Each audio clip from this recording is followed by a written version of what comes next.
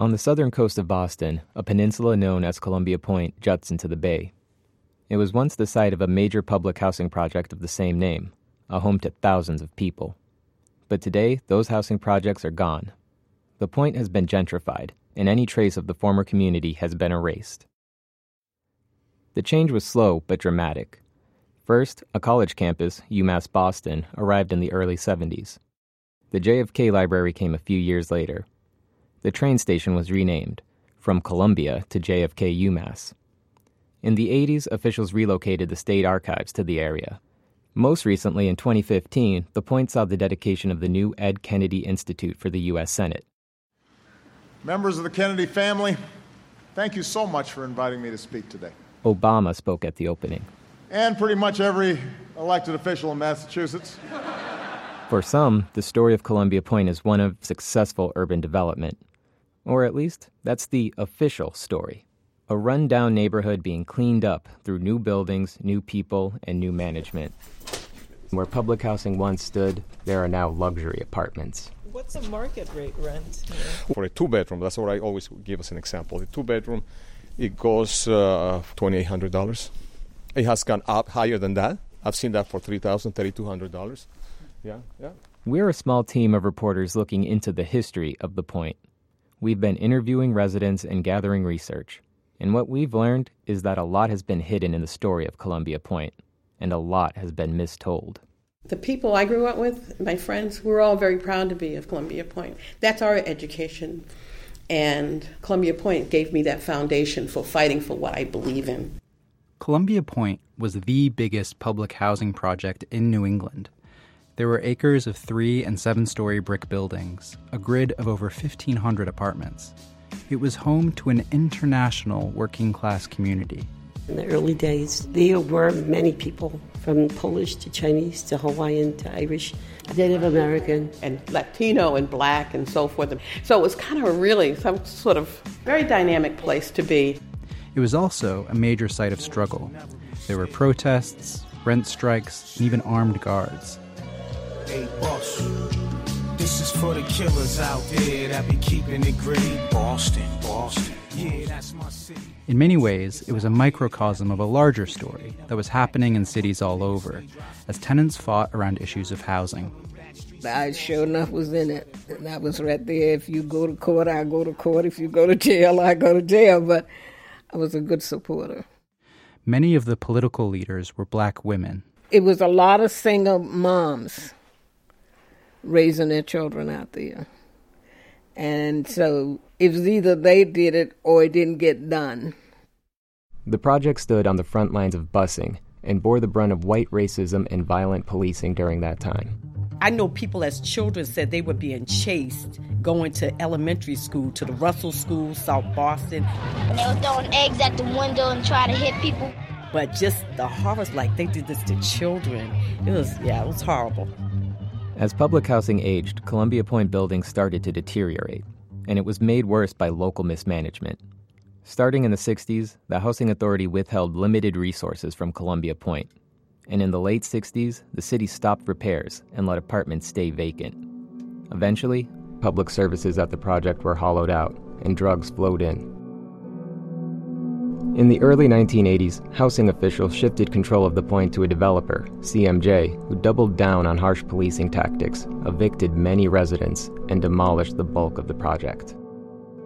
Only a few hundred low-income families remained by the time the apartment complex reopened.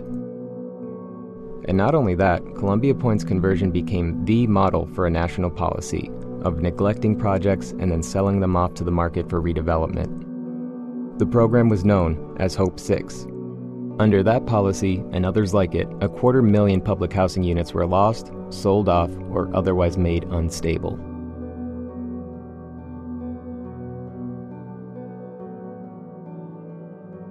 There are many ways one could tell the history of Columbia Point. There are histories of ideas, or philosophy, or design. There are cultural or intellectual histories, and we can think of many of the mainstream histories of the United States, where the heroes are presidents, or politicians, or city planners. We've been developing this idea for a radio series, to try and tell history in a different way, in terms of different subjects like class, gender, race, and war, and also from a different perspective. You can't be neutral on a moving train. That is, the world is already in motion. Things are already happening. Wars are taking place. People are dying. Kids are hungry. In a world like this, to declare your neutrality is not to be neutral. It's to collaborate in whatever is going on right now. The historian Howard Zinn grew up in Brooklyn, New York, the son of working-class Jewish immigrants. He became a shipyard worker at the Brooklyn Navy Yard. And in 1943, driven to fight fascism, Zinn became a bombardier. After World War II, he put his medals in an envelope and wrote, "Never again." Zinn became a staunch anti-war activist and a vocal critic of U.S. imperialism. In the 50s and early 60s, he taught at Spelman College in the South. There are tremendous interests behind slavery. Those interests were not going to be deflected by petitions or parliamentary maneuvers. And it was not until black people took to the streets in the 1950s and 1960s, it wasn't until they sat in, demonstrated, violated the law, defied the government, and ultimately rioted, that the laws began to be somewhat enforced. In 1964, Zinn accepted a position at Boston University, and in 1980 he published his most well-known book, A People's History of the United States, 1492 to the present. You want to read a real history book, read Howard Zinn's People's History of the United States. That book will fucking knock you on your ass. In the book, Zinn argued for a, quote, creative telling of history, a history that sides with the conquered over the conquerors, with slaves over the masters, with workers over the capitalists, and with the dominated over the dominators. The book followed in a longer tradition of people's histories. A. L. Morton wrote A People's History of England in 1938, and many others contributed to this field, like Carter Woodson, John Hope Franklin, and W.E.B. Du Bois. This podcast is made in that spirit, a history not told from those on top, or even a both sides view from nowhere, but a history from below. In each season, we'll apply this method of telling history to different cities and places. And we also want to set these local stories into a larger story, inspired by Zinn's original book. So welcome to Season 1 of People's History. For this first series, we are going to be telling the story of Columbia Point from the perspective of residents who lived there, from the urban uprisings of the 1960s, busing in the 1970s, to the decline of social movements in the 80s and 90s. See what types of resources we have in Columbia Point. None. We have none. And that's what we're asking for. 5,000 people with nothing to take care of them, nothing. From Jacobin Magazine, this is People's History. People from the inside experience love, tenacity, willpower. You're listening to our first 6-episode season called The Point, Rebellion and Resistance in Boston Public Housing. The Point was not valued like it is today in terms of it being a piece of property. They're like, we want this property, we want people gone. Yeah. Splitting families. Come on then. That's wrong. This is real intimidation. This is honest to goodness. This is life or death here. The police invaded Columbia Point. So the men, they picked up the arms. I'm Alejandro Ramirez, and joining me this episode is my co-producer, Connor Gillies. This is Episode 1, Placement. Now, if you were to take me on a tour of Columbia Point at the time that you moved in the 50s, what would I see? Well, you would have seen a very clean project. Let's say community, because that's what we called it. We called her our community. This is Sandy Young, a major community activist at Columbia Point. The recording is from an oral history of Columbia Point made in the 1980s. Here, Sandy recalled the scene back in 1954, when Columbia Point was new and she had just moved in. Green grass, trees, clean hallways, sparkling clean windows, flowers. People took a sense of pride, even though it was an apartment and even though you didn't own it. But you took a sense of very deep pride. This is where you lived. And we looked out for one another. Now, even though Columbia Point wasn't the single-family house and the white picket fence, it did have its trees, it did have its flowers, and this lovely apartment. For Sandy, Columbia Point was a big step up from a cold water flat in a neighborhood called the South End. All our utilities was included in our rent and everything, so it was just one rent. But the most exciting part was we had a refrigerator. You know, that's a real joke. And a bathroom. I used to have to fill up a tin tub, you know, in order to bathe the kids. So the bathroom, I mean, it was a luxury. You should have seen us fighting the first night to get into the bathtub. We put together our own baseball teams and things like that as parents, you know. We used to hold our own picnics out there. In fact, I can remember even teaching my daughter how to swim off the rocks, you know. Would go over to city, you know, right over to Carson Beach. Carson Beach was a public beach between Columbia Point on one side and South Boston on the other. I remember walking to Carson Beach and swimming. I remember clamming on Carson Beach without a permit, taking those clams back home, cleaning them, and boiling them and eating them. I mean, I wouldn't dare do that today, but we did all of that back in those days. Charlie Titus moved into Columbia Point as a child. Along with the Youngs, Charlie's family was among the first African-American families to move into Columbia Point. Other, older projects in Boston were segregated. Many were built for whites only. The first piece of organization really was around the Little League, and that was done by parents. My mother was a big baseball fan. I remember when we were kids, she used to take us to Fenway Park. I had uncles who played in the old Negro League, so baseball was kind of in the family. The only trophy I ever got, or award I ever got in Little League Baseball was the year I quit. They gave me an award. So that tells you how good or bad I was. But actually went from there to basketball. I guess I was about 10 years old when I started playing for the Columbia Point Tigers. Basketball, I would play 3-4 hours a day in the summer. There were different courts that you would go to and hope that the older guys would let you in the game. And then we had enough guys to where you could play a legitimate pickup baseball game with 9 guys on each side and just go and play baseball all day.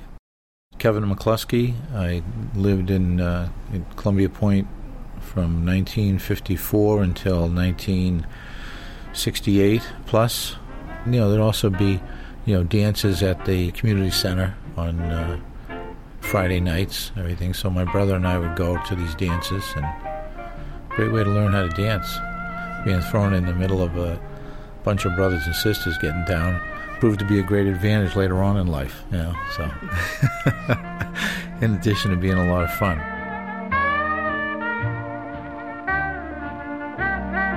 But Columbia Point was built on a peninsula, and being that isolated meant basic amenities were missing.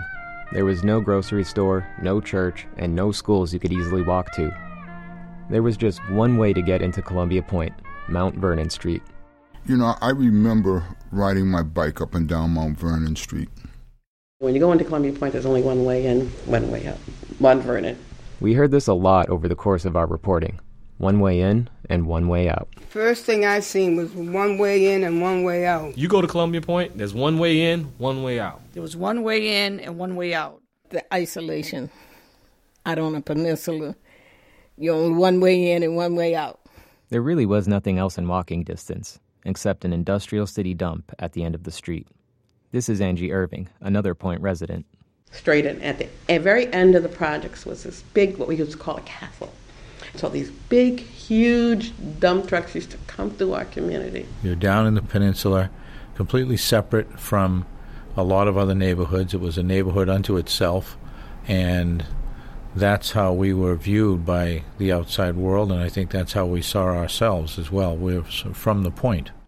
You'd wonder how it was planned, though. 5,000 people on that part of the land. There's no grocery store or all that. That's certainly isolation. You were always going out of there. You weren't staying, and you couldn't stay because they didn't bring in what you needed. This is Kevin's mom, Pat McCluskey. She moved in with her husband and 7 kids in the 50s. She says that right from the start, it was a struggle to get the city to do basic upkeep, like repairing appliances or maintaining the grounds. 5,000 people with nothing to take care of them, you know, nothing. Mrs. Young and Mrs. McCluskey founded the Columbia Point Community Development Council, the first tenant association at the project. It was informally known as the Mothers for Columbia Point. At the beginning, we were mostly fighting for the general upkeep of the whole area, because we might have been poor, but we had our pride. They organized to get basic neighborhood amenities and resources. And the most pressing problem for the tenants? The city dump next door. Across the street from it, I could look out my kitchen window. They'd dump all day, and then they'd set fire to it. And you just had to grin and bear it. It was Boston's main city dump, and it brought thousands of rats. The smoke and the smell from the burning garbage engulfed the project. When Pat put her clothes out to dry, they'd end up covered in soot. In the late 1950s, a lot of the garbage sent to Columbia Point was the result of Boston's so-called urban renewal policies. The West End was a neighborhood on the far opposite side of the city, to the north. It was the first and one of the most notorious examples of how Boston neighborhoods were targeted for redevelopment. The main pressure came from city planners and bankers. Getting needed space in our cities for modern structures is the only way to meet the competitive force of growing suburban strength. The idea behind urban renewal was to evict residents of entire neighborhoods, demolish the buildings, and hand the land over to private developers to rebuild. Now, urban renewal is a city planner's phrase. Reduced to its simplest terms, it has most often meant knocking down the old and erecting the modern and imposing, which will attract new businesses, new money, and new people. Today, the area is known for its luxury apartments and upscale restaurants, clustered around the Massachusetts General Hospital and a stadium where the Bruins and Celtics play. But in the 1950s, bankers called it a slum. There's only one way that the West End could have gone, and it was down.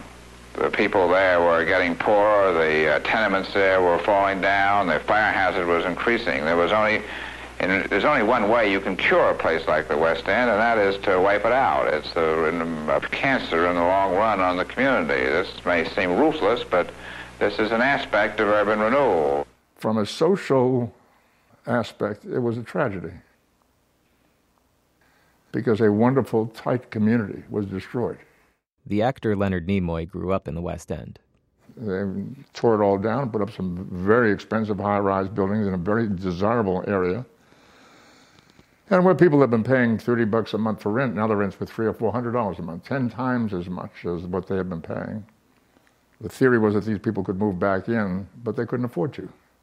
So they all were scattered. The West Enders put up a fight before they were forced to leave. Jim Brable is a historian of social movements in Boston. And luxury high-rise apartment buildings were built in place of the old West End tenements. Even the name has changed. They no longer call it West End. Now it is Charles River Park. This was going on around the city. Columbia Point was where the debris from urban renewal ended up. In fact, Pat McCluskey had some Italian neighbors who were displaced from the West End. They were moved miles out onto Columbia Point, where they watched trucks carrying the ruins of their old neighborhood to be burned across the street. Another neighborhood called the South End was next on the urban renewal list, so planners declared the neighborhood blighted. Mel King was away at college when his family sent him a newspaper article about his neighborhood. The article described the area as a slum, a skid row. I read it. I was flabbergasted because we called it home. It's one of the richest neighborhoods anywhere on the planet. 35 different racial, ethnic, cultural groups, all backgrounds. We hung together, played together. And so hearing that, I couldn't believe it. I always think about what we call manifest destiny, where there are people and institutions who believe that they have the right to the land and to use it for their purposes. Bulldozers came in, and many were forced out. King's parents were one of the nearly 6,000 families in Boston who were displaced during the 50s. It just all got to be very, very much of a problem, and you get your head spinning around the fact that they're coming in, tearing down places, pushing people out. Frustration around urban renewal was growing in Boston, and in the late 50s and early 60s, tenants across the city began to organize into new unions and groups. Within public housing, Columbia Point mothers demonstrated how residents could come together, demand improvements, and stand up for a new and growing community. My name is Maud Hurd. I was in Columbia Point from 1960, I believe it was, until 1976. Maud Hurd was one of the hundreds of thousands of African Americans who were on the move, escaping the subjugated South. This was a time known as the Second Great Migration. Moved from Georgia, and I lived in Roxbury when I first came to Boston, moving from Georgia with my cousin. I had a cousin that lived here. And then my husband decided that he needed a stable place for the kids because they were coming so fast.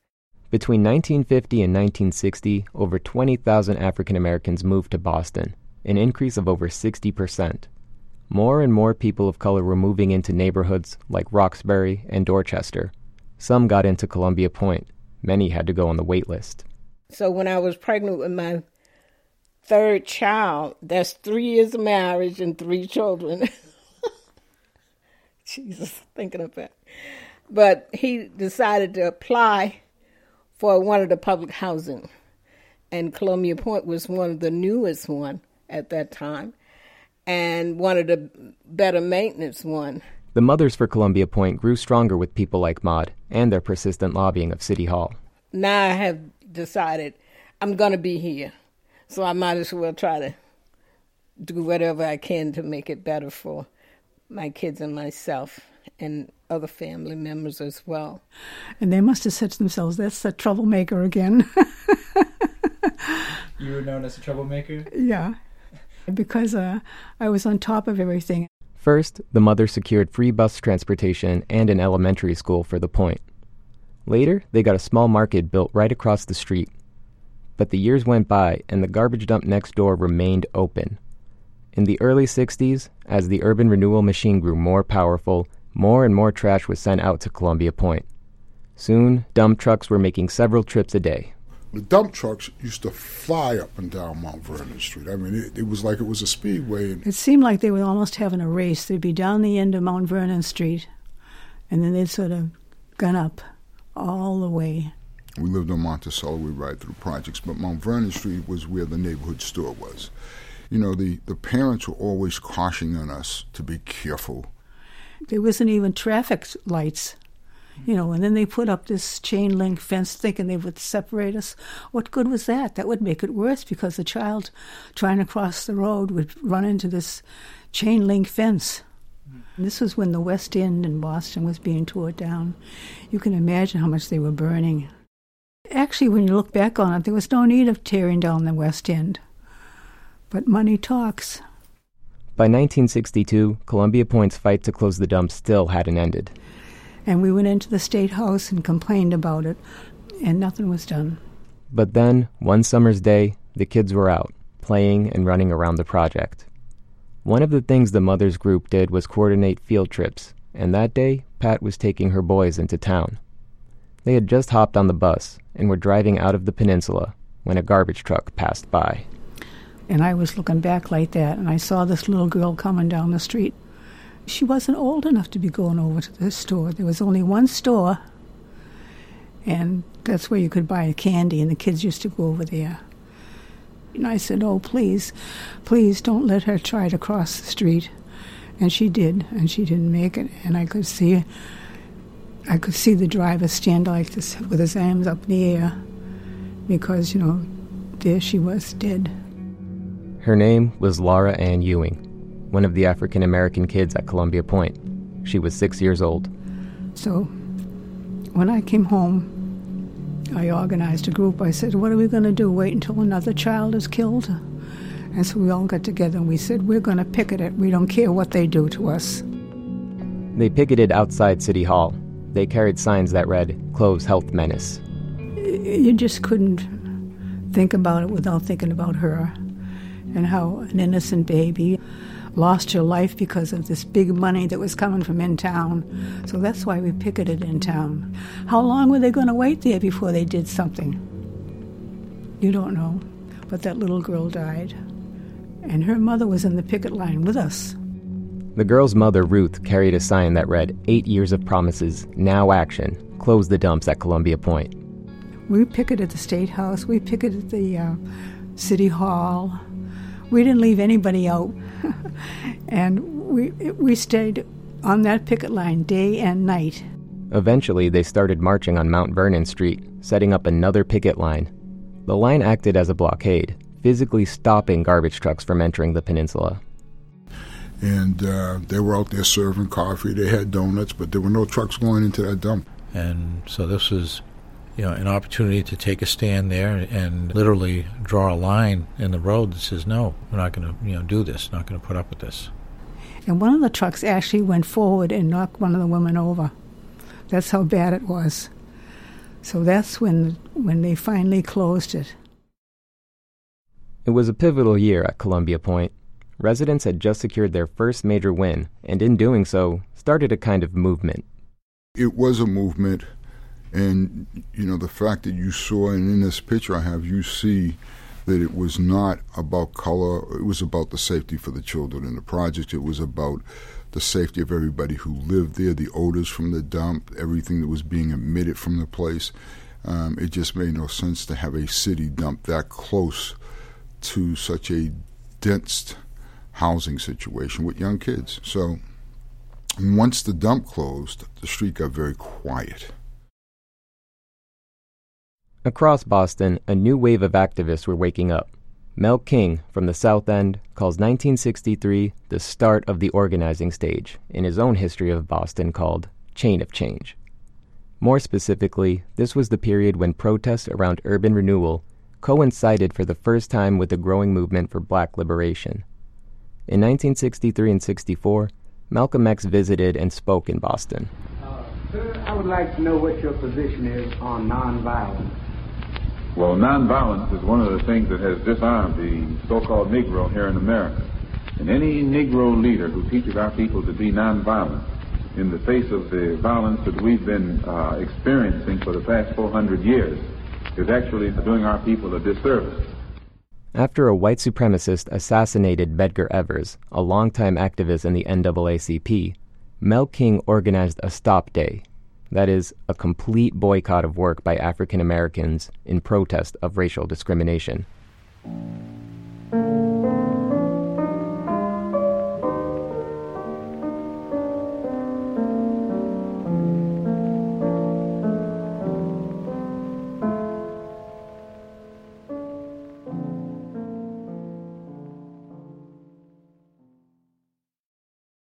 In order to understand this moment in 1963, it's important to think about how what's happening in Boston is happening in the context of a rapidly growing and changing civil rights movement, as well as a longer fight for black freedom going back centuries. In the following episodes, we're going to be returning to a lot of the themes that come out of this history, themes of grassroots tenant organizing, of militant uprisings, and of revolutionary organizations. So this is going to be a slight digression, but if we want to understand what happens next at Columbia Point after 1963, we actually need to go back to the 1920s. And credit where it's due, a lot of the following information comes from a specific chapter in Howard Zinn's book called Or Does It Explode? The landlord gets you gonna jump and shout. God bless gospel boys, they can tell you what it's all about. Call them landlords, if they get you, boy, they're gonna hang you.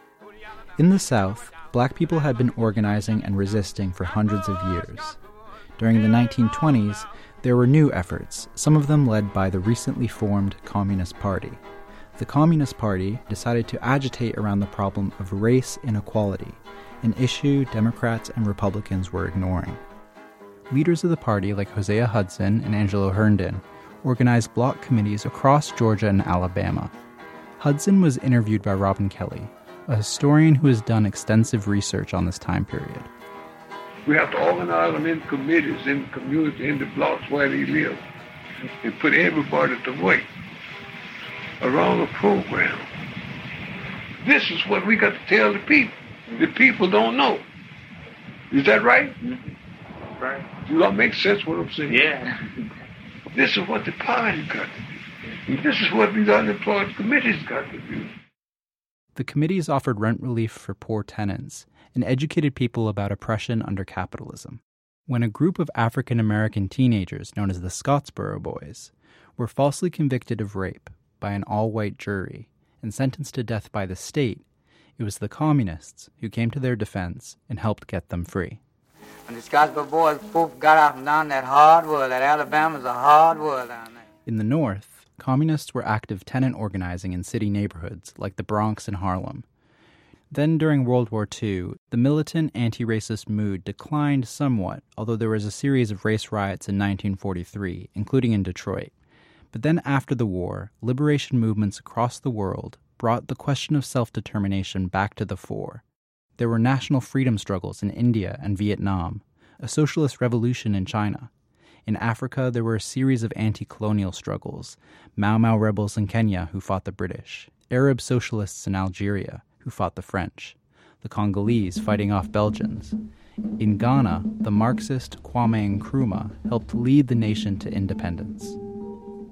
It is my great pleasure to welcome you to Accra and to this conference of African freedom fighters and supporters of the growing movement for Africa's liberation and unity. It is good for our cause to rid Africa completely and forever of imperialism and its handmaidens, colonialism and neocolonialism. Ghana, we now have freedom. Ghana, land of freedom. Toils of the brave and the sweat of their labors. Toils of the brave which have brought. And while the USA tried to project a shining image of democracy to the rest of the world, black radicals at home pointed to the most flagrant contradiction of that image, the fact of racial oppression. We are a working people, a laboring people, the Negro people. And so this defines my attitude towards socialism. The singer Paul Robeson led an early civil rights group called the American Crusade Against Lynching. I do not believe that a few people should control the wealth of any land, that it should be a collective ownership in the interest of all. Under growing pressure, the president desegregated the U.S. Army, and in 1954, with Brown v. Board, the Supreme Court finally struck down the separate but equal doctrine it had upheld since the 1890s. Around the world, the message was loud. The U.S. had outlawed segregation. The unanimous ruling against racial segregation will have an impact which cannot at this time be calculated. But in the South, on the ground, change wasn't happening quickly enough.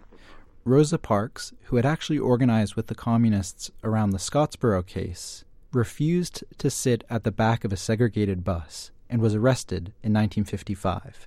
The time had just come when I had been pushed as far as I could stand to be pushed, I suppose. The subsequent bus boycott sparked a whole Southern movement of sit-ins, protests, and mass meetings. We still advocate nonviolence with passive resistance and still determined to use the weapon of love. We are still insisting emphatically that violence is self-defeating, that he who lives by the sword will perish by the sword. But alongside the civil rights movement, whose Christian leaders emphasized nonviolence, there was another, more militant stream. Robert Williams, for example. He led an NAACP chapter in North Carolina and became known for a contrary view to Martin Luther King, that black people should defend themselves against violence, with guns if necessary. In Monroe, we too believed in nonviolent tactics. We've used these tactics. We've used all tactics. But we also believe that any struggle for liberation should be a flexible struggle, where our communities were being invaded by white racists and thugs. We were arming ourselves to defend ourselves. In one instance, Williams and his group used gunfire to drive the KKK out of town. We will meet their violence with our violence. Here's Robert's partner Mabel Williams in a documentary by the Freedom Archives. We all were members. I was a member of the Rifle Club, We had several of our ladies became members of the Rifle Club, and we started training to learn how to handle weapons and how to shoot, all for the protection of our homes and ourselves when the Klan and other rabble-rousers decided that they wanted to come in and invade our homes or our neighborhoods. So that's how the Rifle Club got started, and that's how our self-defense movement got started. In the early 60s, the nonviolent side of the movement broke into stride. Tens of thousands of people participated in anti-segregation demonstrations across 1960, 61, and 62. There were sit-ins in North Carolina, which spread to 15 cities across 5 southern states. And then there were the Freedom Rides, during which a young Stokely Carmichael was jailed. But we have so much to fight. I mean, you fight the whole philosophy of the country. You fight the Horatio Alger lie, not myth, lie. Thousands went to jail for marching and assembling. 2 girls were shot in Louisville, Mississippi. In Birmingham, black people went into the streets, facing police clubs, tear gas, dogs, and water hoses. Is this America, the land of the free and the home of the brave? In 1963, civil rights leaders, including Martin Luther King, planned a mass march on Washington to protest lack of action from the government. We cannot be satisfied as long as the Negro's basic mobility is from a smaller ghetto to a larger one. We can never be satisfied as long as our children are stripped of their selfhood and robbed of their dignity by signs stating for whites only.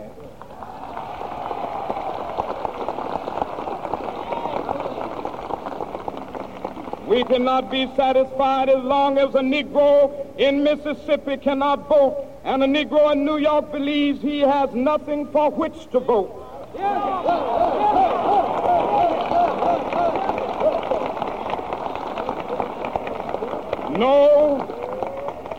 No, we are not satisfied, and we will not be satisfied until justice rolls down like waters and righteousness like a mighty stream.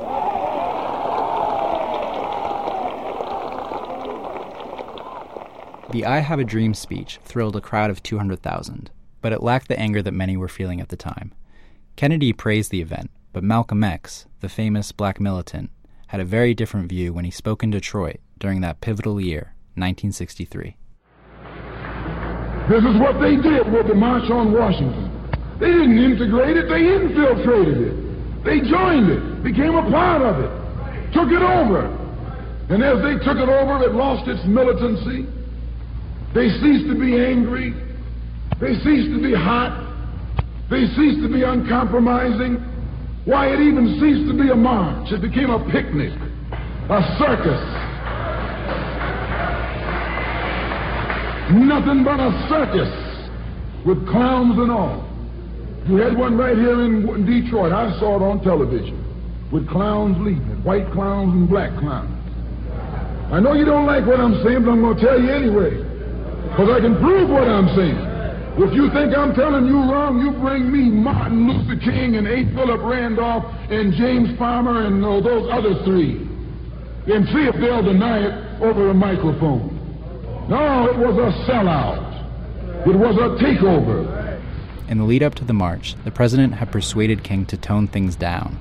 When John Lewis, a young SNCC leader, tried to introduce a stronger note of outrage at the march, he was censored. When James Baldwin came in from Paris, they wouldn't let him talk because they couldn't make him go by the script. They wouldn't let Baldwin get up there because they know Baldwin liable to say anything. They controlled it so tight, they told those Negroes what time to hit town, what sign to carry, what song to sing, what speech they could make and what speech they couldn't make. And then told them to get out of town by sundown. This was corroborated from the other side. A White House advisor described how, in 1963, Kennedy tried to bring African Americans into the, quote, Democratic coalition. But it did not work, especially when the underlying conditions of black people were unchanged by civil rights laws. The new laws were not fundamental changes, so much as cooling mechanisms, attempting to channel anger into the ballot box, petitions, and quiet gatherings. They did nothing, for example, to counter the violence of police and white segregationists.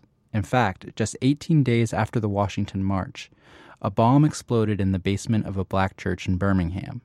4 girls attending a Sunday school class were killed. I'm not a Republican, nor a Democrat, nor an American, and got sense enough to know it.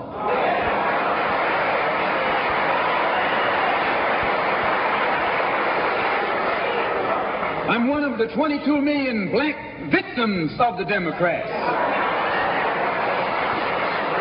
One of the 22 million black victims of the Republicans, and one of the 22 million black victims of Americanism.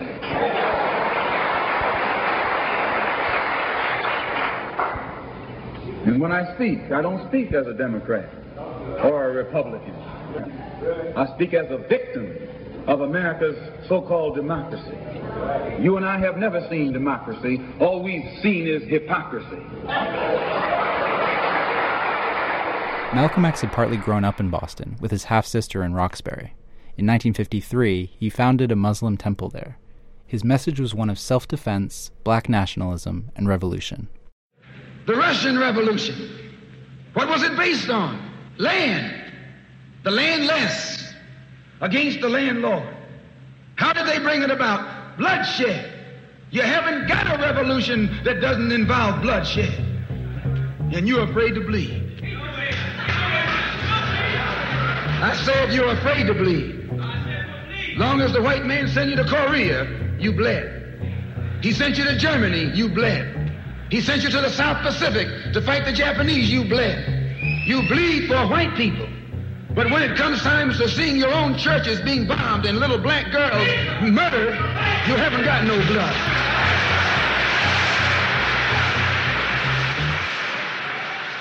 Malcolm X, importantly, was trying to blur this distinction between racism in the South and racism in the North. He famously said that if you were living south of the Canadian border, then you were living in the South. Keeanga-Yamahtta Taylor is a historian at Princeton. Racism was not just a regional phenomenon. It really was part of the national identity and politics of the United States. Starting in 1963, African American groups of all kinds turned toward conditions in northern cities like Boston, whether problems of poor, overcrowded housing, the threat of eviction by urban renewal, deteriorating schools, lack of public resources, police brutality, or any combination of the above. Life in the cities, in contrast to rising wealth in white suburbs, spoke to a fundamental conflict in American society. A deep contradiction.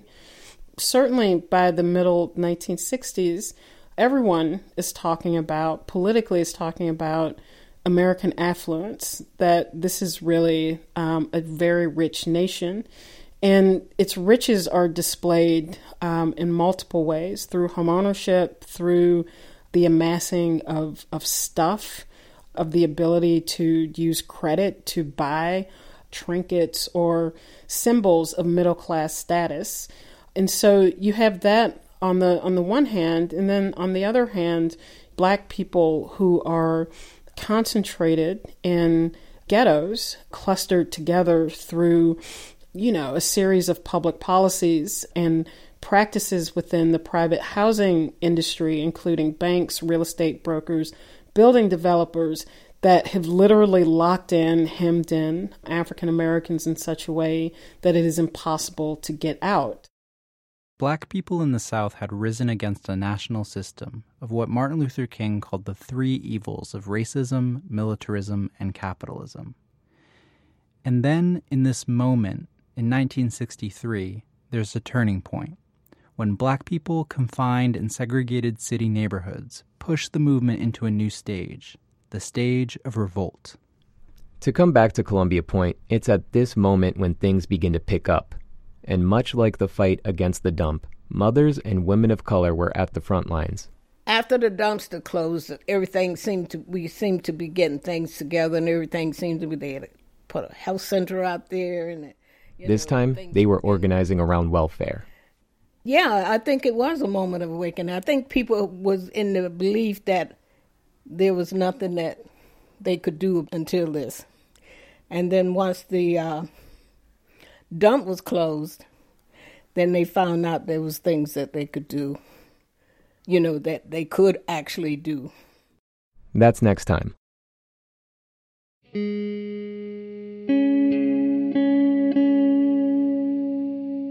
People's History is produced by Allison Bruzek, Rihanna Fernandez-Nunez, Connor Gillies, Rosie Gillies, Kainat Khan, and me, Alejandro Ramirez.